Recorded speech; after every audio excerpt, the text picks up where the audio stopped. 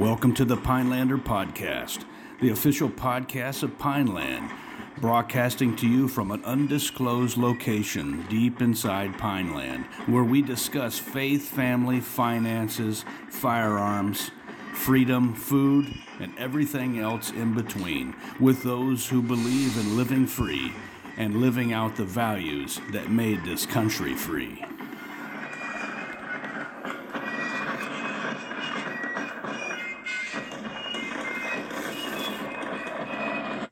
Welcome to the Pinelander Podcast. My name is Paul LaFavre. I'm here with my ranger buddy, Mike Blackburn.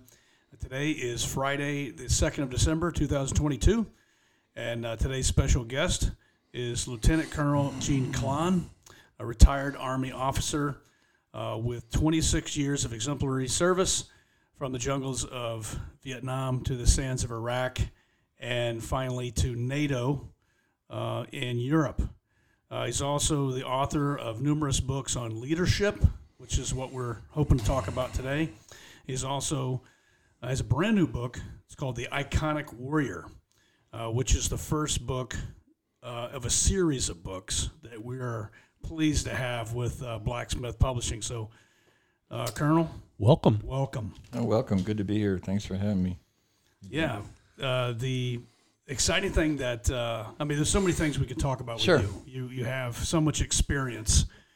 But one thing that I personally wanted to know, really is you have this new book. Right. It's called The Iconic Warrior. Right. And what was your desire to do that? What made you want to make and create this book? What was the impetus behind it? Good question. So the Iconic Warrior book is about a teenager, John Paul DeBear, fictional character, and it takes him, it's a foundational idea about him that takes him from a green teen to a seasoned combat veteran. It's a transition about his journey to become a great warrior. Ever since he was 5 years old, his vision was to become a great soldier and a great battlefield warrior. And that the impetus for that was he visited his grandfather in France, who was at that time 90 years old. And his grandfather, this is in 1885, his grandfather was a veteran of the Napoleonic Wars and had actually served for 3 years in Napoleon's Grand Army from 1812 in Russia to 1815 in Waterloo. And the entire time that 5-year-old John Paul was sitting on his knee listening to his war stories, he got inspired. And so the grandfather said to him at the end, he prophesied over him, John Paul, I was a good soldier. You're going to be a great soldier. And so that was the impetus at 5 years old. From that point on, John Paul wanted to be a great warrior. So he spent his whole life studying, reading, and thinking about battlefield exploits. And so, so then in 1898, he was 18 years old, and the Spanish-American War took place. And so this was his time. He signed up for the Army. He signed up for the 1st Volunteer Cavalry, the Rough Riders with Teddy Roosevelt. And this was his, as a Screaming Eagle would say, his rendezvous with destiny. So the book takes him, this Iconic Warrior book, the first volume, takes him from when he joins the service to his preparation, his training, his deployment, and actually the book ends the night before his big battle. And the whole time he's talking to veterans, what it's like to be in combat. He's thinking about whether or not he's going to measure up. And to him, it's his whole life dream, his goal is to be a great battlefield warrior, and that's what he's about to face. So, Wow. So that's the idea. So, battlefield. Go ahead. So it's got the idea is historic fiction. Exactly. So J.P. DeBear is a fictional character. He's a fictional guy, but all of the history is real. It is. So when you read this, you're being immersed in American history, European history, all that awesomeness. So correct. And the book is awesome, but I think that is just worth stating the obvious. Sure. Yeah. In fact, I followed the Teddy Roosevelt wrote a book called The Rough Riders, and I followed his book religiously, and I put John Paul in all the situations, to all the battles, and even to the end of the war. And so Whereas John Paul is a fictional character, and some of his exploits are fictional. But the reality is the whole flow of the events is actually quite accurate. Yeah, so something that's interesting is, and I'll just let myself out of the closet in a sense here. Don't worry, I'm not going anywhere weird. But ever since I was a kid, Pineland exclusive. I always thought, man, it would be awesome if I could be born like 1920. Sure. That way I could get World War II, Korea, Vietnam, assuming I wouldn't be killed in one of these battles and campaigns and all that. Because of just the how awesome that would be to experience all the history that I know so well, or I think I know. And so, not to be Freud, but it seems like that's what you've kind of done with JP. Absolutely. You've that's your persona of, you really, if you could live all of that, you would do it. I mean, and not to discredit your own career, which is awesome, all on its own. Awesome. You had to start somewhere, and I'm assuming you started where you started for a reason. Sure. Well, between 1898 and 1902, the United States Army had 4 small wars. First of all, was the Spanish-American War in Cuba. So John Paul is in all these, by the way. Yeah. Spanish-American War in Cuba. Then he and his sidekick, his best buddy, his best buddy's nickname is Three Ring, because he used to work in a circus and did acrobatics, so he's Three Ring. So when they muster out of the First Volunteer Cavalry, they go to the reenlistment guy, and they say, "What do you got for us? Is there anything else?" Because they both enjoyed their military experience at that point. They said, "What else you got?" And so the reenlistment guy said, "We got some problems with the Chippewa Ojibways in Minnesota.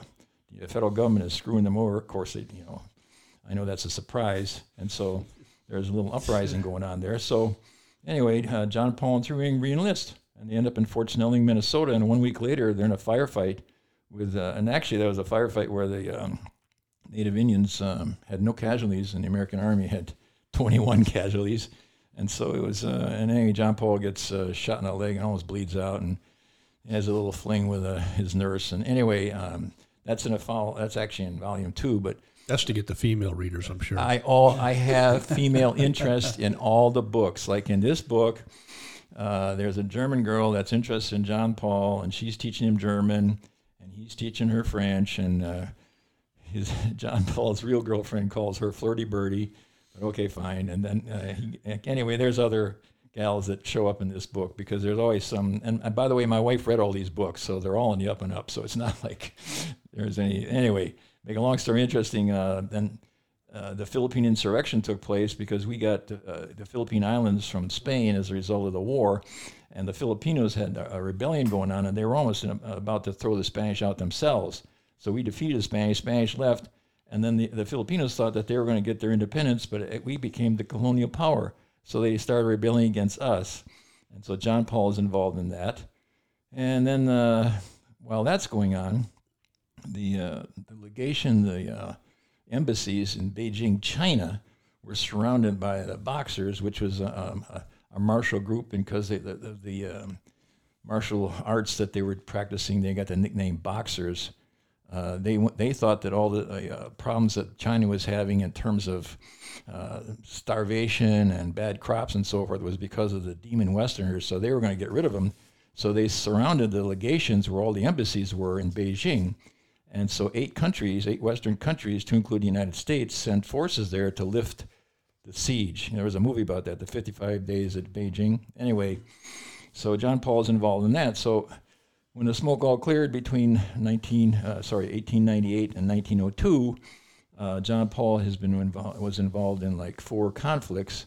And so the whole idea about John Paul is to become a great combat warrior. So the idea of being in combat.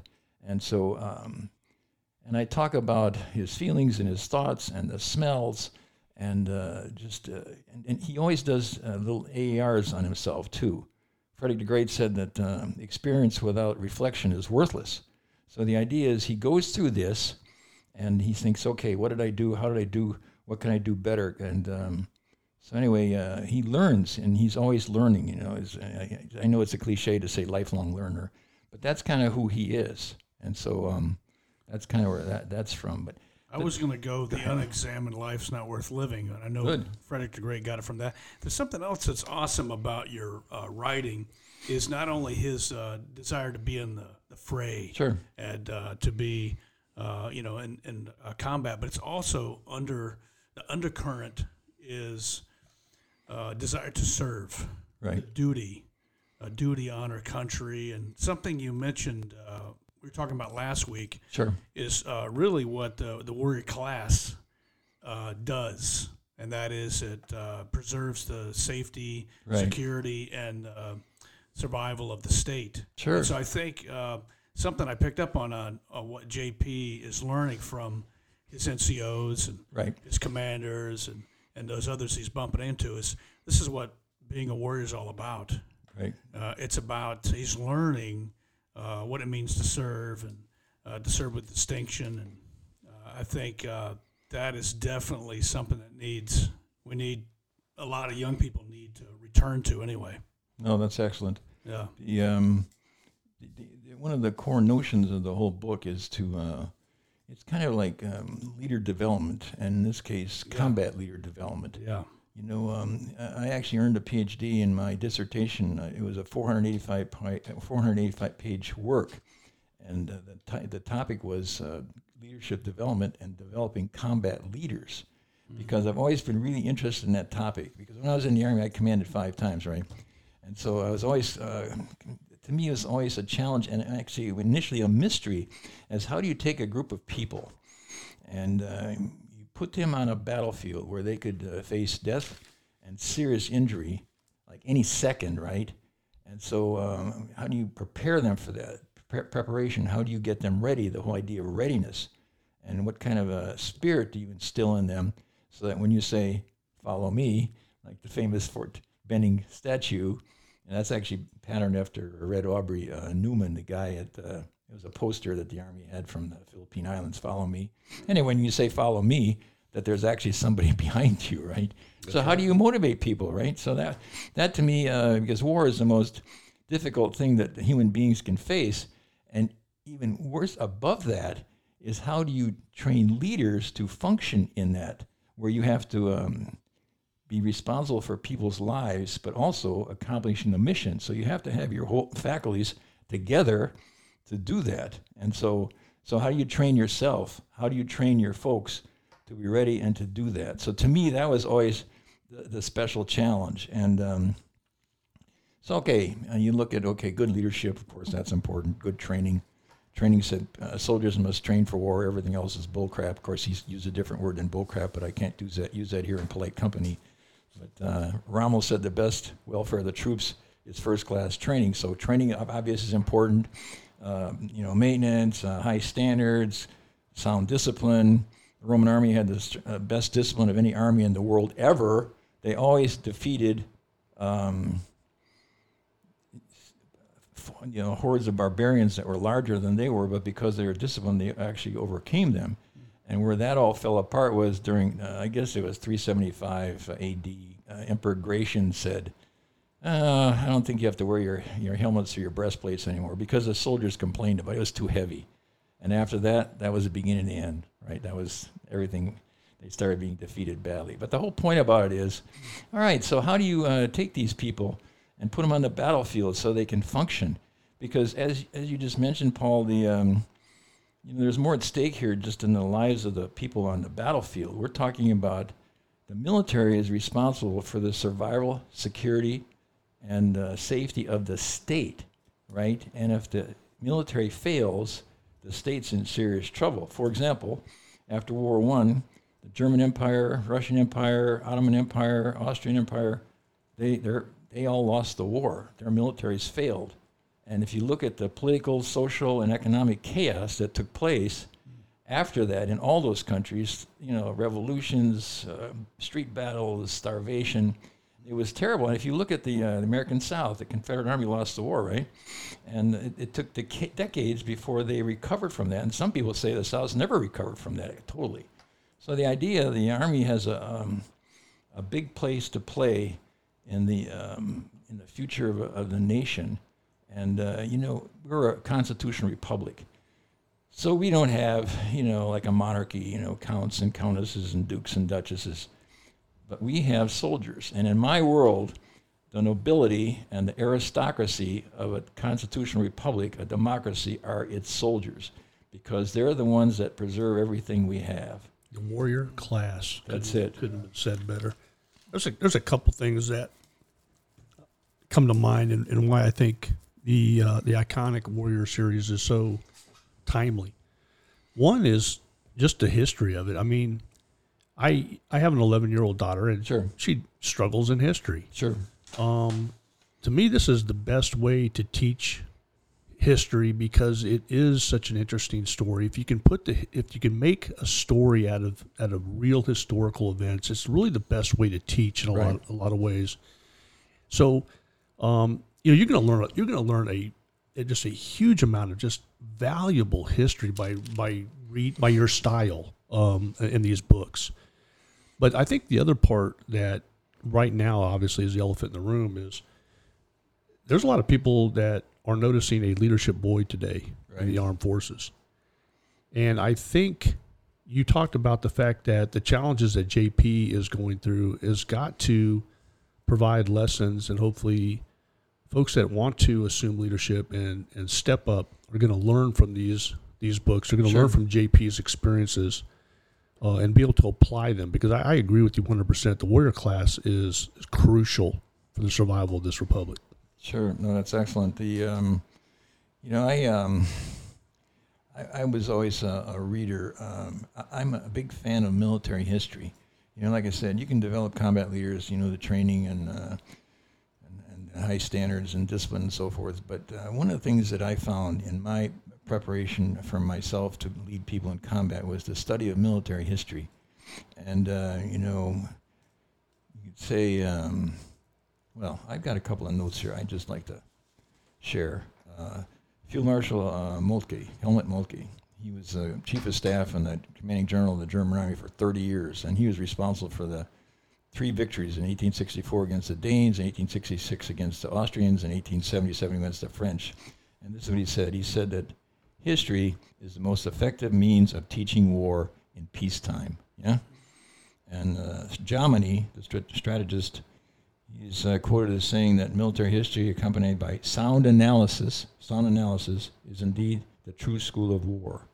And Clausewitz, the greatest military theorist ever, said that only the study of military history is capable of giving those who have no experience of their own a clear picture of what I call the friction and fog of war.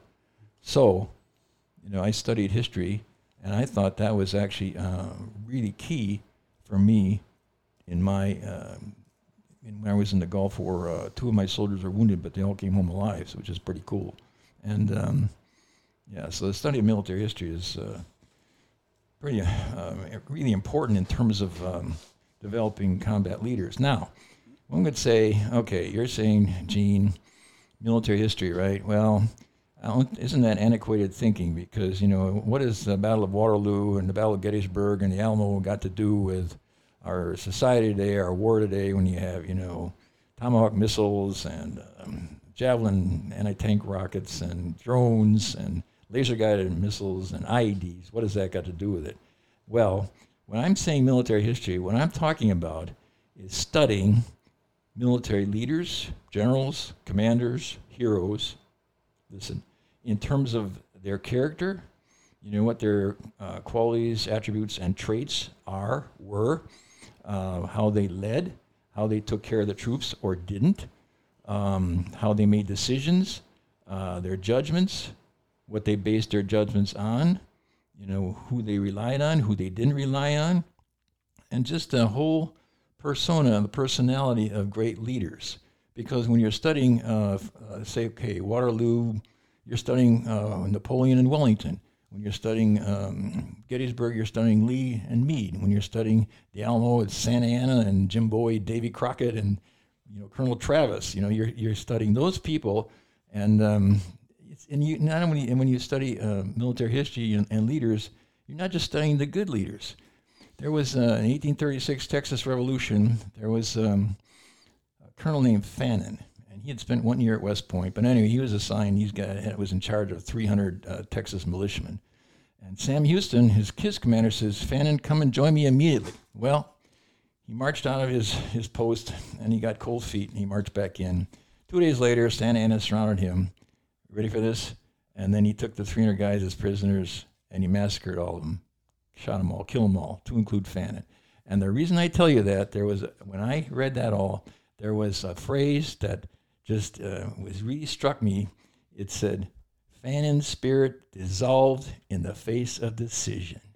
His spirit dissolved in the face of decision. All right. So how do you have to prepare yourself physically, mentally, psychologically, and emotionally so that when you are facing combat, that not only do you function properly, you can think. You know, when somebody's trying to kill you, that kind of affects your thought process, right? Yep. And so, can you think? And then when it's all over, that you don't come home with PTSD and commit suicide, okay? So that's actually part of my writings too. I actually have some thoughts about how you prepare yourself and others so that the impact of combat is not so, because, you see some things. Some people are in a car accident and they see some bad things in that car accident and they're in therapy the rest of their life. Well, some GIs, they see, like in Vietnam, you never were taken off the line, right? The enlisted soldiers, the officers got rotated out every 6 months, but the enlisted guys, they were on the line the whole time, right? So after a year, you go back to the States, look, let's adjust back to, normal life, work on the farmer in the factory, right? Yeah. So anyway, so I have some thoughts about that in here too, but the whole notion of my writing is to, because I had a lot of really good experience when I was in the Army. I really did. And I also, like I said, I think I mentioned before we started here, leaders are readers and readers are leaders. I always read because to me, when you're in the Army, right, and you're in peacetime, because I came back from Vietnam in 1970 and I didn't go to the Persian Gulf War until 1990. So that was 20 years, right? So how do you keep your cutting edge? How do you keep your warrior spirit? And how do you, instill that in others when you go through the grinding monotony of, garrison and the boring, the dull nature of, you run around in your little PT shorts and you do some, motor stables and pull some dipsticks, and it's just awful. So what you have to do is, to keep yourself sharp, you study military history and you keep the vision going. You keep this, the thing burning in your chest that, okay, this is what I'm looking for. There was a author, his name was Lewis Simpson. He did poetry and prose. And actually, he got a Pulitzer Prize for a poem. But this is his story. He was in the 101st Airborne, and he jumped in Normandy and in Arnhem, Market Garden, and he was in Bastogne during the Battle of the Bulge. And he said the aim of military training is not to prepare soldiers for war, but to make them long for it. In other words, that there's a good hua in the Marine Corps. That's kind of, the Marines really kind of do that. And so that may be a stretch, but I like it. I always thought that was good. And in 1970, the movie Patton won the Academy Award. George C. Scott played Patton, and his daughter watched the movie, and Patton's real daughter watched the movie and says, "Yep, that's Dad."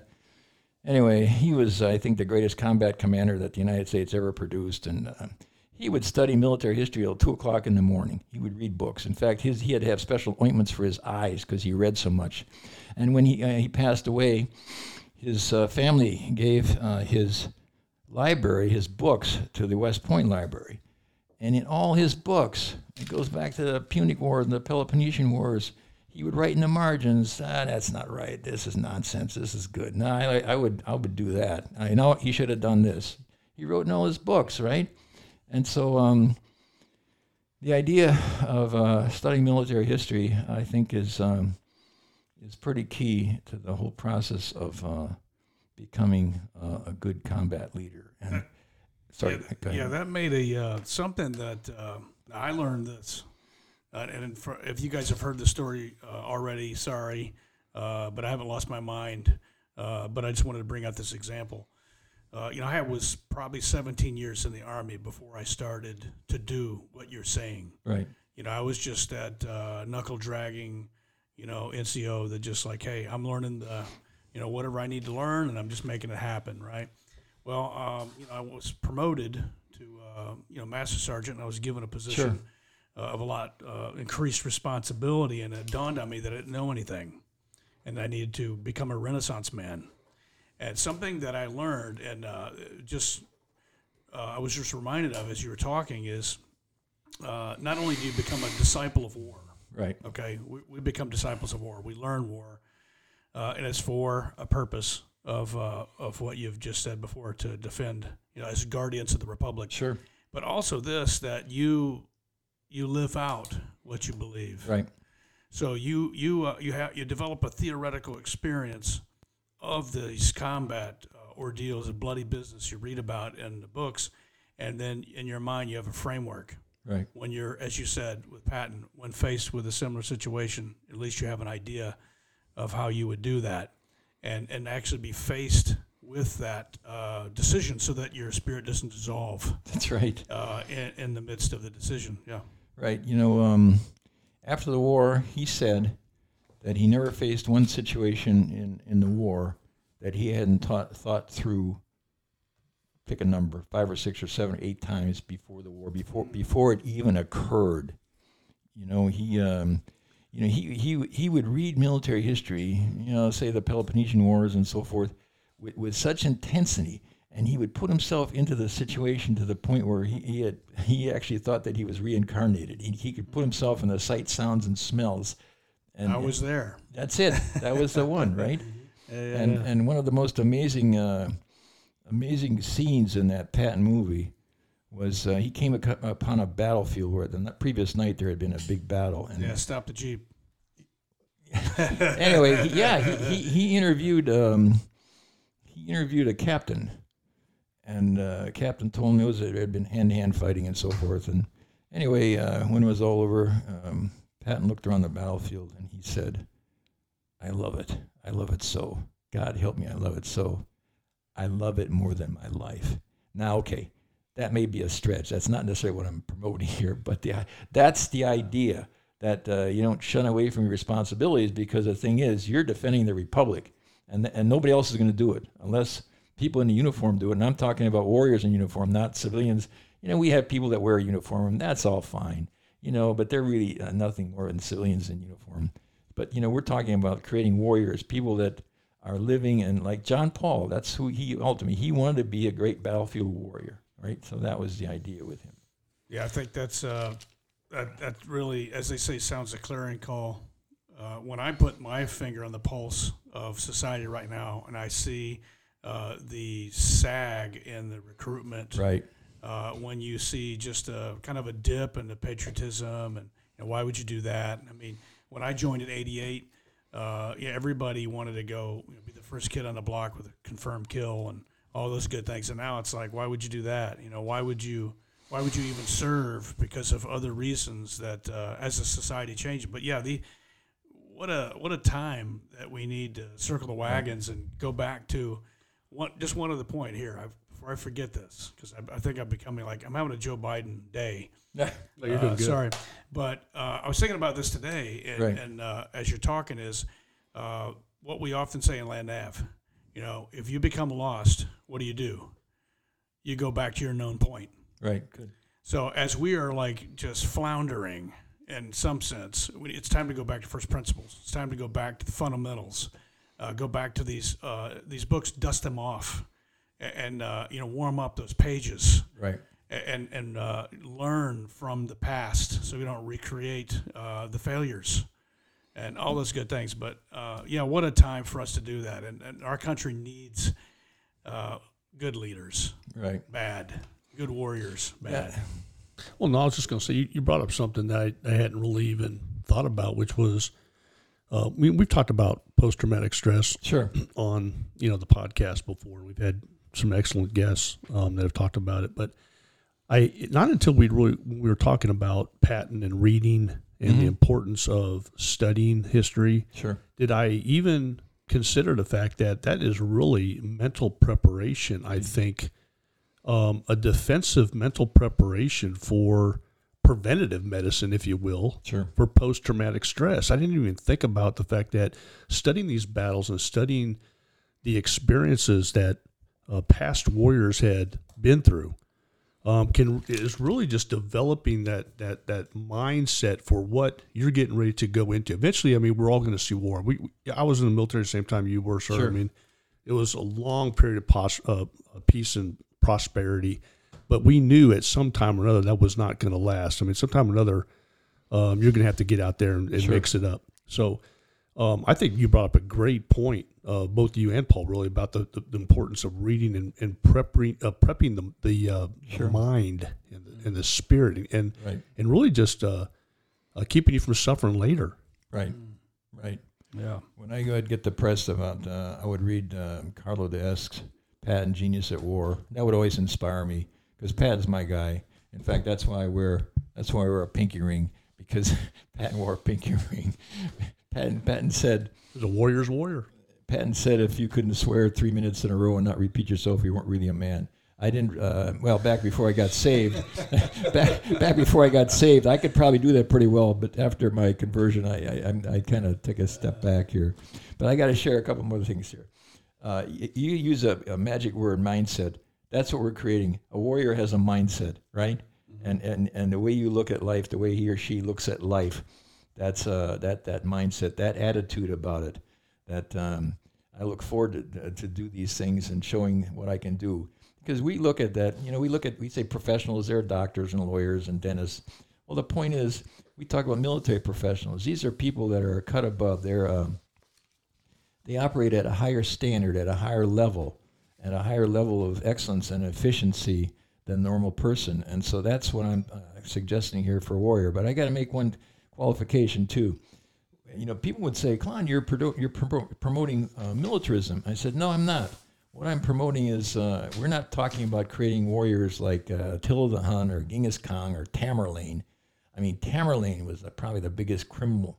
He made Hitler and Stalin look like a punk, man, because he would send he had his empire from Cairo to Delhi in India, and he died going into China. And he would send his soldiers in a city and say, bring back 2 heads. And if you don't bring back 2 heads, your head's going to... And he would create pyramids of heads. I mean, this guy was just a criminal. In one city, there were 3,000 people there. He said, I won't kill you. I mean, I won't, So he buried him alive. So he didn't kill him, I guess. But anyway, so we're not talking about creating people like that. But we're talking about in the tradition and history of our constitutional republic, we had some great, what I would call warriors in the past. George Washington, Andrew Jackson, Winfield Scott, Sherman Grant and Sheridan, Teddy Roosevelt, Pershing, Matthew Ridgway, who essentially kept us from losing the Korean War, and even in a more modern day, Petraeus and McChrystal, I'd put them all in the warrior class. And so what I'm talking about here is developing leaders that are standing on the shoulders of the great leaders of our nation in the past. And these are, you use the word, Paul, Renaissance people. These are people, these are people that can think. There's, we have the principles of war, and there's 9 principles of war. And I'm going to try it. And we used to use the acronym OO-SUM-MESS. So offensive, surprise, unity of command, maneuver, mass, economy of force, security, simplicity, and let's see, I might have missed one there. But anyway, so that's the idea. And so those principles of war, now listen, they stay the same throughout history. What changes is how they're applied to a given situation. Like how they might be applied to, say, Iwo Jima or Bastogne or Vietnam is different than how they would be applied in Fallujah or Mosul or Kabul, right? So Patton said that the principles never change, but how they're applied, they change. So what does that mean? That means that officers, these warriors, they have to think. They have to be able to look at a situation and said, okay, in this situation, these are some options here, and compared to what could be done. Okay, they have to be able to think through that. So what I'm promoting here is the idea through the reading, and John Paul does this a lot with his reading and studying, is that people are able to think at a situation and not just be, hairy knuckle dragging kind of belching gorilla kind of leader, that they're actually a refined person. And so one of the things that I'm promoting is the idea that the combat warrior is balanced. He or she is just as comfortable at an embassy lawn party as he or she would be in the trenches or a knife fight in an elevator, right? That's the kind of person we're talking about here, that has the emotional stability and the intellect to look at a situation and say, in this situation we have to do this, and then when the situation occurs and it doesn't go right, which it won't, if you go into war, everything changes the first time gunfire occurs, that they're able to adapt and adjust to the situation. So that's kind of the kind of person that I'm talking about. Yeah. Yeah. Combat in wars is really the extremes. I mean, you have the extreme good that you can experience in war. Sure. Tremendous, acts of valor and bravery that we see on the battlefield. People get medals for it. Sure. For rising above, doing things that are considered almost extra human. But you also have the bad, and you talked about that with some of these past military leaders that do atrocious crimes. Sure. And you're right. What we're trying to do, I think, for warriors is the person that comes out, for lack of a better example, as the quintessential Jedi warrior. I mean, he doesn't go to the dark side. Right. He knows how to handle himself in that very extreme environment. Sure. And I think that's what these books do. I think that's what JP is trying to, as he's going through these series. That's what he's doing. He's in training. He's trying to, as he's getting put through these environments. Sure. He's negotiating that and trying to make sense of it and figuring out what right and wrong is in that environment. Right. There's something also that's beautiful in the reading is there you have various components. You have a historical component and a philosophical component, and there's a theological component. And I think it's really important as a deep, rich theological component of your writing. And we know that theology is the application of God's word to all areas of life, as John Frame says. But that's true, and you have the book is saturated with the Word of God and how He lives out. So you live out what you believe, and so JP is living that out. He's I raise that because it's crucial. Yeah, these days you can have highly trained pagans. Oh, sure. You can go through all of the training, and you've probably rubbed elbows with them. And I've been through some amazing schools, some of the best training you can get in our Army. Sure. But the guy he wasn't raised right.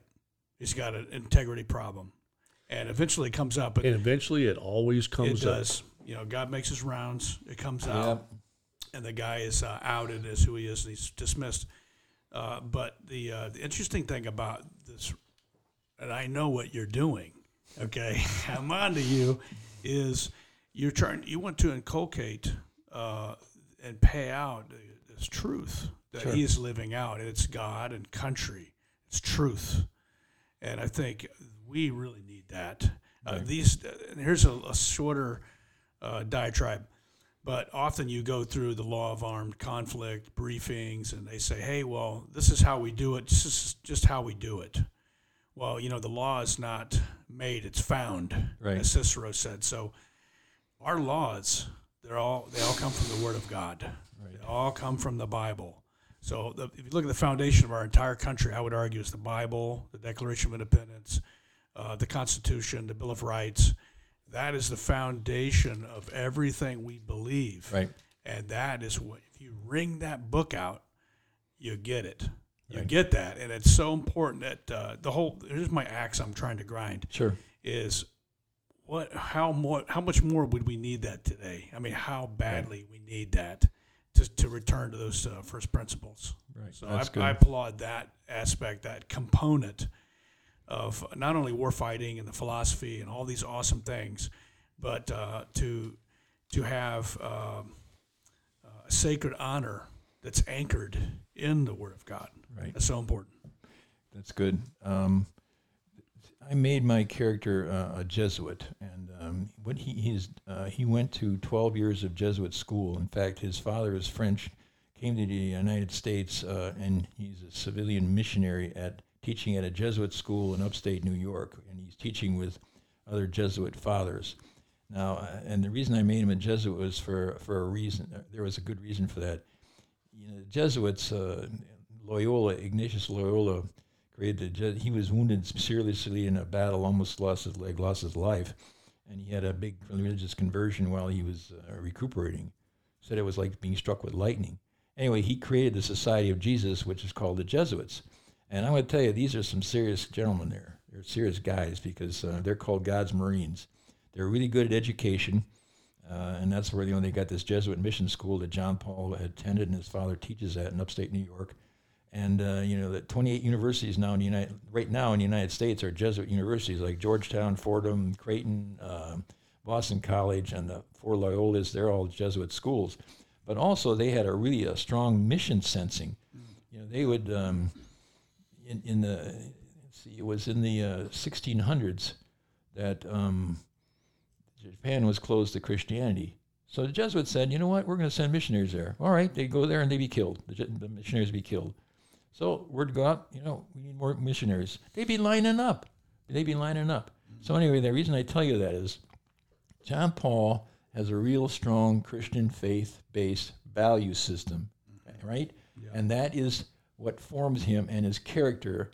He's got all kinds of opportunities, and I put him in the book for fornication, and of course he does drink wine and smoke a cigar, and that's all good, never to excess. But the bottom line is, he never uses foul language. Well, every now and again he comes in a situation where. But anyway, the bottom line is he operates off of his value system, and that's his character. Character is defined as your inner traits, qualities, and attitudes, and who you are, how you make decisions, and how you see right and wrong, and how you make moral decisions. And so that's what John Paul is, and he faces all kinds of dilemmas and difficult things that he must take care of, and he's consistent. See, he's consistent, and I think that's part of... and not perfect. Well, yeah. He's got a real problem with anger because, he's part French. His mom was 1/4 American Indian, Chacopac tribe, and so and he's also Roman Catholic. And in those days, he lived in a Protestant community. He suffered, he thought, bias against him, and because of his French background, because most everybody else was English or Irish, and they were Protestants, so he took some grief about his religion. And so he always got angry when he felt he was being treated dismissively. And and plus he sometimes has trouble keeping his mouth shut. He's a really extrovert and outgoing, and sometimes he's talking when he should be listening and so forth. So those are issues that as I work through the series, we work, he's always, there's a character development there where he's always trying to get improve how his behavior in those areas. Yeah, I also like that about, I can't remember who said it. I think it's at some point, you say something, you think, is that me or is that somebody else? Right. I know that happens to anybody that reads, and that's okay. But what I remember is I don't like to be around people that say, I've arrived. No. I've arrived. I did this, that, and the other, and I'm done now. And now I've got these laurels, and I'm sitting on them, whatever it is. And nobody likes to be around that guy. And so it is refreshing to see the guy is learning. Right. And so one of the cool things about it is as you read your book, you kind of grow along with this guy as these great life lessons are paid out from these various people. And so you can kind of learn along with him on that. And then, but the other thing I wanted to get out too is, sure. You said this, and I think we beat this, but I don't think you can ever beat this too much so it becomes a dead horse. Is you said we stand on the shoulders of these greats. Right. And another thing I remember somebody said, and I think I can't remember who it was, whoever you are out there, thank you. But you stand on the shoulders of those greats, and when you do, you look further afield than they did. Right. So it's like you're taking all of their experiences and lessons, right, and you're saying, hey, those are good enough, and I'll take them to myself. And then that way, you're that much farther along. And I think the wise man truly gets that. And of course, that's why they say, the wise only learn from the experience of fools. That's good. So, yeah, every time I think that it's a trove for us to always go back to and find a little bit more. Something else that I wanted to make sure we get out of this too is, we talked a little bit about leadership. Sure. And we, the principles of leadership, and I just wanted to know if there was something that really just stood out. Is maybe not from the principles of leadership, but any leadership gems, axioms, something that really comes out in that book. Well, the whole notion of leadership is, you have one human being that the synonym for leadership is influence. So one human being influences another, their behavior. Okay, so that to me is, in the whole notion of leading in combat. How do you do that? How do you do that so that people respond to you and you respond to your leadership? Like I said earlier, when you say follow me, that there's actually somebody back behind you. So I've studied that, and this is what I considered. Maslow, Abraham Maslow, I think it was in 1943, he did his hierarchy of needs. Remember that Maslow's hierarchy of needs? Yeah. So the basic one is physiological, food, shelter, sleep, restrooms, that kind of thing. The second is safety and security. Now listen, the third one is, there's different words for it, but it's affection and affiliation. And what that is people always want to be connected with something bigger than themselves, like a good military unit, or they're Green Bay Packer fans, or they wear their company T-shirt. They're affiliated with something bigger than themselves. But they also want to, and I'm going to use this word, they want to be loved, okay? And, the Apostle Paul in that love chapter in 1 Corinthians 13, 8, it says, love never fails. So I actually wrote an article for the Center for Creative Leadership magazine, and I said, Maslow got it wrong. No. The highest human need is what he lists as his third need. People want to be appreciated, have affection, be paid attention to, be acknowledged, be applauded. They want that more than anything. And if you give that to people, and I'm saying this in terms of leadership, you take care of folks, and I'm going to use these words, dignity, respect, caring, concern. You treat people like that, and they will respond to you to the point where they may even risk their life for you. Yeah, and I know in Vietnam, if you were you didn't have to go out in the field. If you only had like 4 or 5 days left in country, and your unit was going to go on a sweep or combat assault, you wouldn't have to go out. But invariably, the soldiers who were like within 3 or 4 days or 4 days, whatever, of leaving country, they'd go out anyway, and they risked life and limb. Why? Because their affiliation was with their team or their squad or company, whatever, and they were their mates. They were their soul buddies, right? They were their band of brothers, and in the last year, they trusted them with your life, they trusted them with their life, and they trusted you with their lives. And so you spent a few days with them at the end, because that's how important they were. People would actually risk their life because that was so important. So that's what I did in that article. I said, okay, Maslow, I appreciate what you said. Obviously, people need sleep and so forth, but people will sacrifice that for a period of time for that greatest human need. And not only is it important that people receive that, because that's what they really desire above everything, but you also, if you give that, if you treat people with affection and appreciation and attention, that they will, you'll feel better about yourself. That's also not just a need for the others, but by you giving that, that verse, John 3:16, God so loved the world that he gave his only begotten Son, that whosoever believe in him should not perish but have everlasting life, gave. So you give that appreciation and affection, that servant kind of leadership, and people, you'll feel better about yourself, and people will respond. So you ask about leadership. To me, what I just shared is, to me, the fundamental notion of leadership. I said to you, I commanded 5 times. Okay. Well, one of my commands, I think that I was one of the few white people in that unit. I think well over 80, almost 90% were people of color, blacks, browns, and tans. And there was all kinds of racial friction and tension going on our post. So when the smoke all cleared and I got my efficiency report, it said Klann's unit was an island of racial harmony in a sea of racial chaos. And the whole thing was, I treat everybody with respect and dignity, kindness and courtesy. I'd go and see how everybody was doing. If anybody had an issue, that was in my position, based on my command position to take care of, I'd take care of it for them. I played basketball on the company team. I was the only white guy. And, we all got along fine. And that's because of how those people were being treated. And I'd like to, I obviously had something to do with that. But so to me, that whole notion about leadership is because you're dealing with other human beings here, right? Other human beings. And how you relate to other people is huge. And I think it goes back to John Paul, too. He was a Christian guy, right? So he served others, and he had a lot of success. My good grief, as I write through his story, on San Juan Heights in Book 2, he actually saved Teddy Roosevelt's life. And Teddy Roosevelt promoted him on the spot, and he got a Silver Star citation. And Teddy Roosevelt was his mentor for the rest of his life.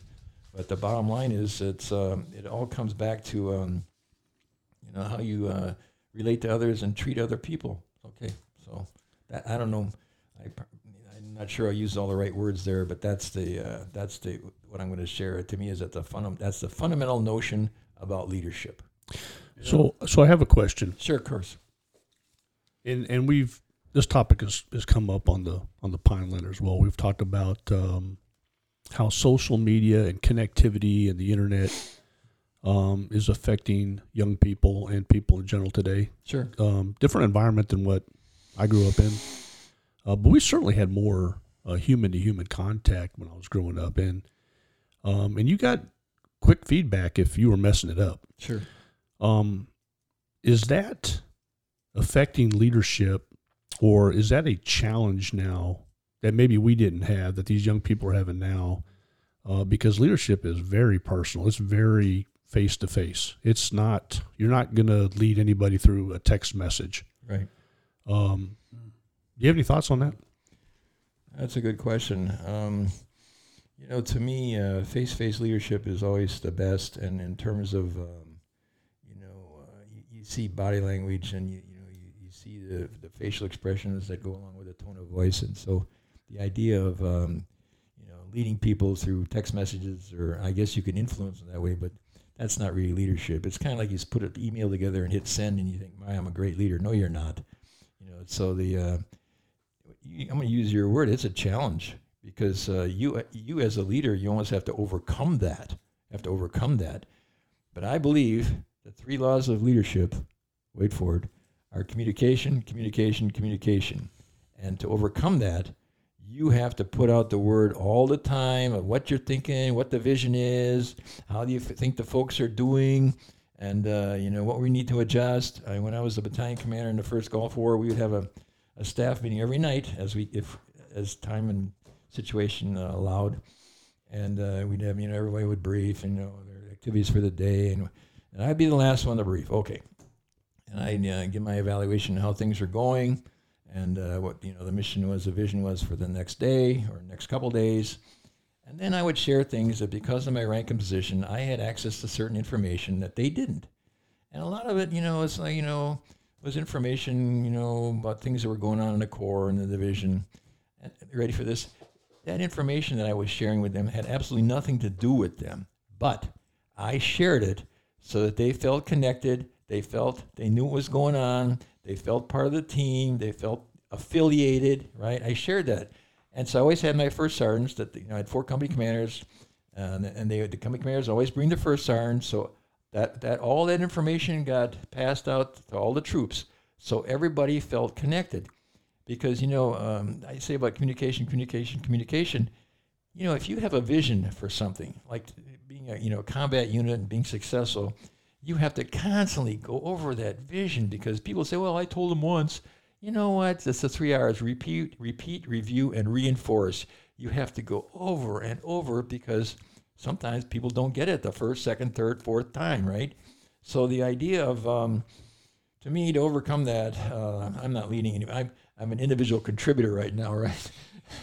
So, but if I was leading groups, leading people, I would, I'd communicate what I was thinking, why I was thinking it. I always tell them, okay, gang, this is what we're going to do here, okay? This is the plan, and this is why I'm thinking like I am. Now, the thing was, I was always pretty consistent in my leadership. It wasn't like, okay, I checked the polls, or I checked the wind, how the wind was blowing, or I checked what the colonel said, so we're going to make some adjustments. No, I was consistent throughout, and so that also provided an element of security to the folks. And I also found that unless the troops knew what was going on, they'd MSU it. They'd make stuff up. And what they'd make up was always worse than reality. I don't care how bad reality was, they'd make stuff up. And so, I would always make sure, and I'd always say, you got any questions? There was a guy named David Knorr. He wrote he did some amazing research. He's still my colleague from the Center for Great Leadership back in the day. And he did some amazing research, and I think there's a real moral to this story. He interviewed executives in these companies that were going through a major organizational change, corporate change. And then 5 years or so later, he went back and talked to them again. How did it go? Okay. Now, majority of them failed. They did not achieve what they were trying to achieve. And there was some that did achieve. And you know what the difference was? Now listen, this is huge. The ones that didn't achieve their goals, they never asked any input from the group, from the folks. They asked nothing. They just said, they went to the Poconos, had their little senior executive retreat, came back and said, this is what we're going to do. Failed. The people that the executives say, okay, this is what we're thinking about doing. We're going to have some changes here. And this is what we're thinking about. We want your input. How do you think? How do you think we should do this? What are your thoughts about the whole process? And what are some good ways, since you guys are working on the line, you know what's going on, how should we do this? Invariably, when you asked those organizations that asked their folks, their change initiative succeeded. They got the buy-in, right? They got the buy-in, yes, sir. And the thing was, now listen, even people whose suggestions weren't used, just by the fact that they were asked, they still supported the changes that came out of the chute. Now, to me, that's leadership gold right there. That's huge. Yeah, it's the people. How you're treated. Nobody wants to be a castaway. Nobody wants to, they don't care about me. When I worked with Military International, I got out of the Army. When I retired from the Army, the reason I retired because I got this really cool job in Michigan. And I worked for Military International. And we would ask people when we do our leadership seminars, what's the goal of the organization, the vision of the organization? You know what they answered twice? Common response, I don't know, or to make money.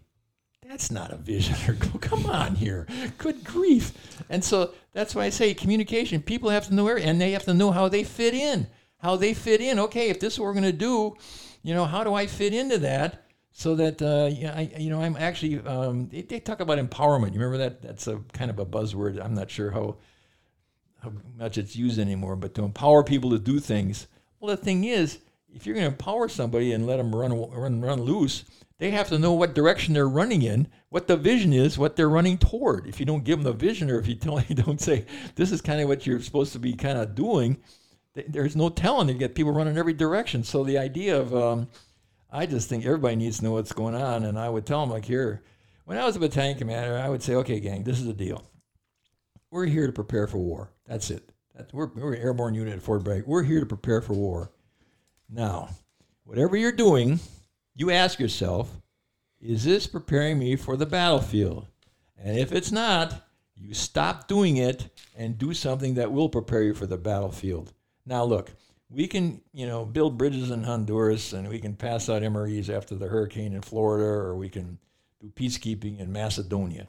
Those are all secondary missions. The primary mission, we are soldiers to prepare for war. That's what we're all about. We're for the safety, security, and survival of the state.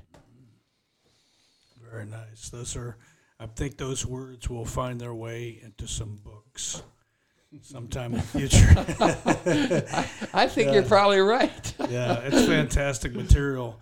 I think any discussion, not only in your book. Your book is awesome, and I don't say that just because it's a blacksmith book, but it's one of those books that I wish I could have wrote.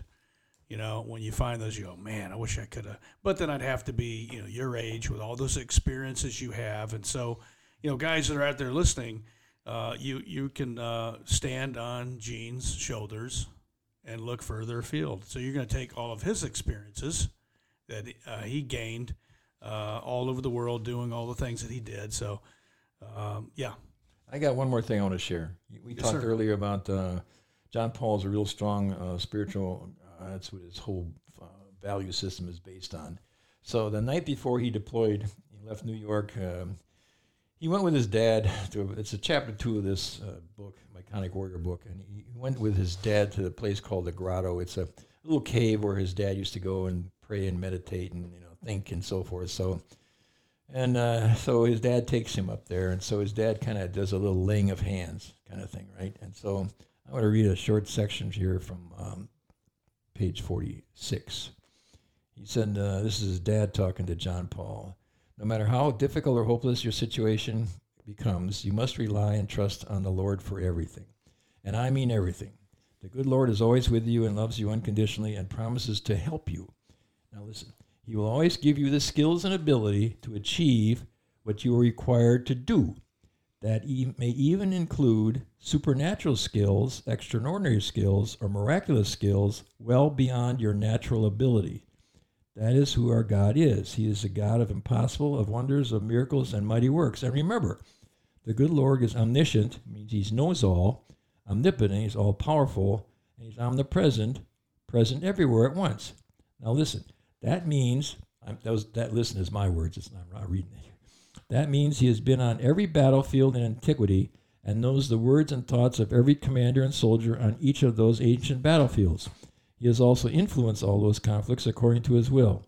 Never forget that he can multiply your ability as a soldier. He can be an incredible resource and comfort for you. See, to me, that's huge.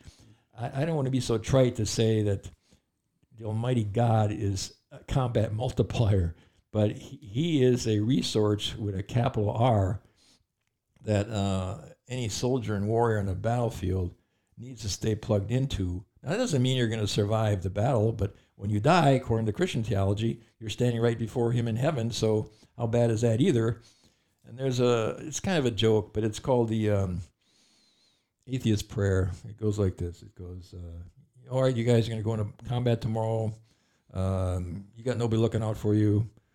Nobody's going to try to keep you safe. There's nothing to comfort you. You're kind of on your own, and you're kind of screwed. Have a good battle. Yeah, I'd be putting in my papers to go to a different unit. Yeah, right. I got one more to share.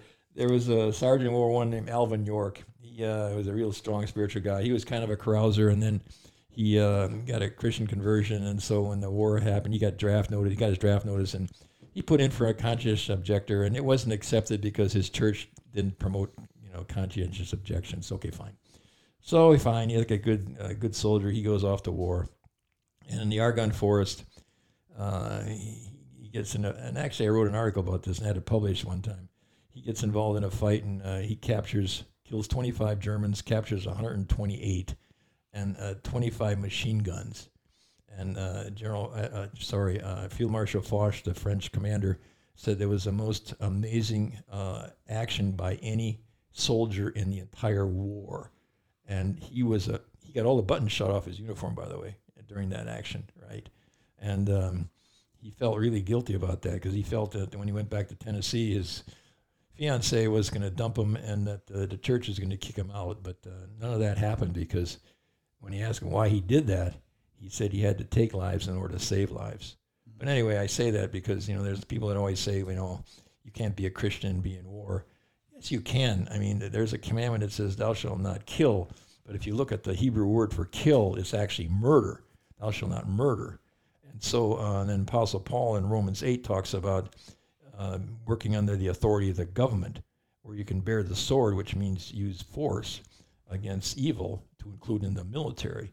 Now, it doesn't mean it should be excessive. It always should be proportionate and measured, because David was not allowed to build a temple in the Old Testament because the Lord said he had shed too much blood. So it always needs to be tempered. And that's what I'm talking about. What I'm promoting here is the idea that people they think, and they look at a situation, and they're not, it's not, my writings are not indoctrination. It's something to, in fact, if someone says, I think that's all nonsense, Gene, I said, fine, okay, let's talk through it. Let's do it.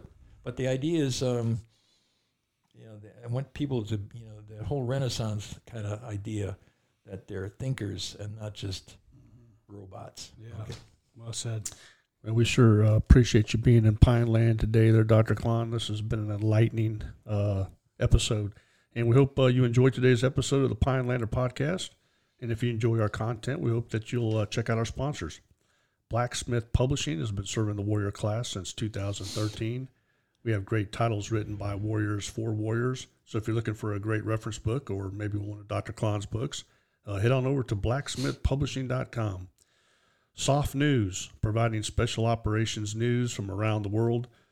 Go check them out at soft.news. And then if you're looking for some cool Pinelander apparel, head on over to the general store, pinelander1776.com. Interested in helping to develop the country's next generation of warriors? Consider donating to the American Agoge Project.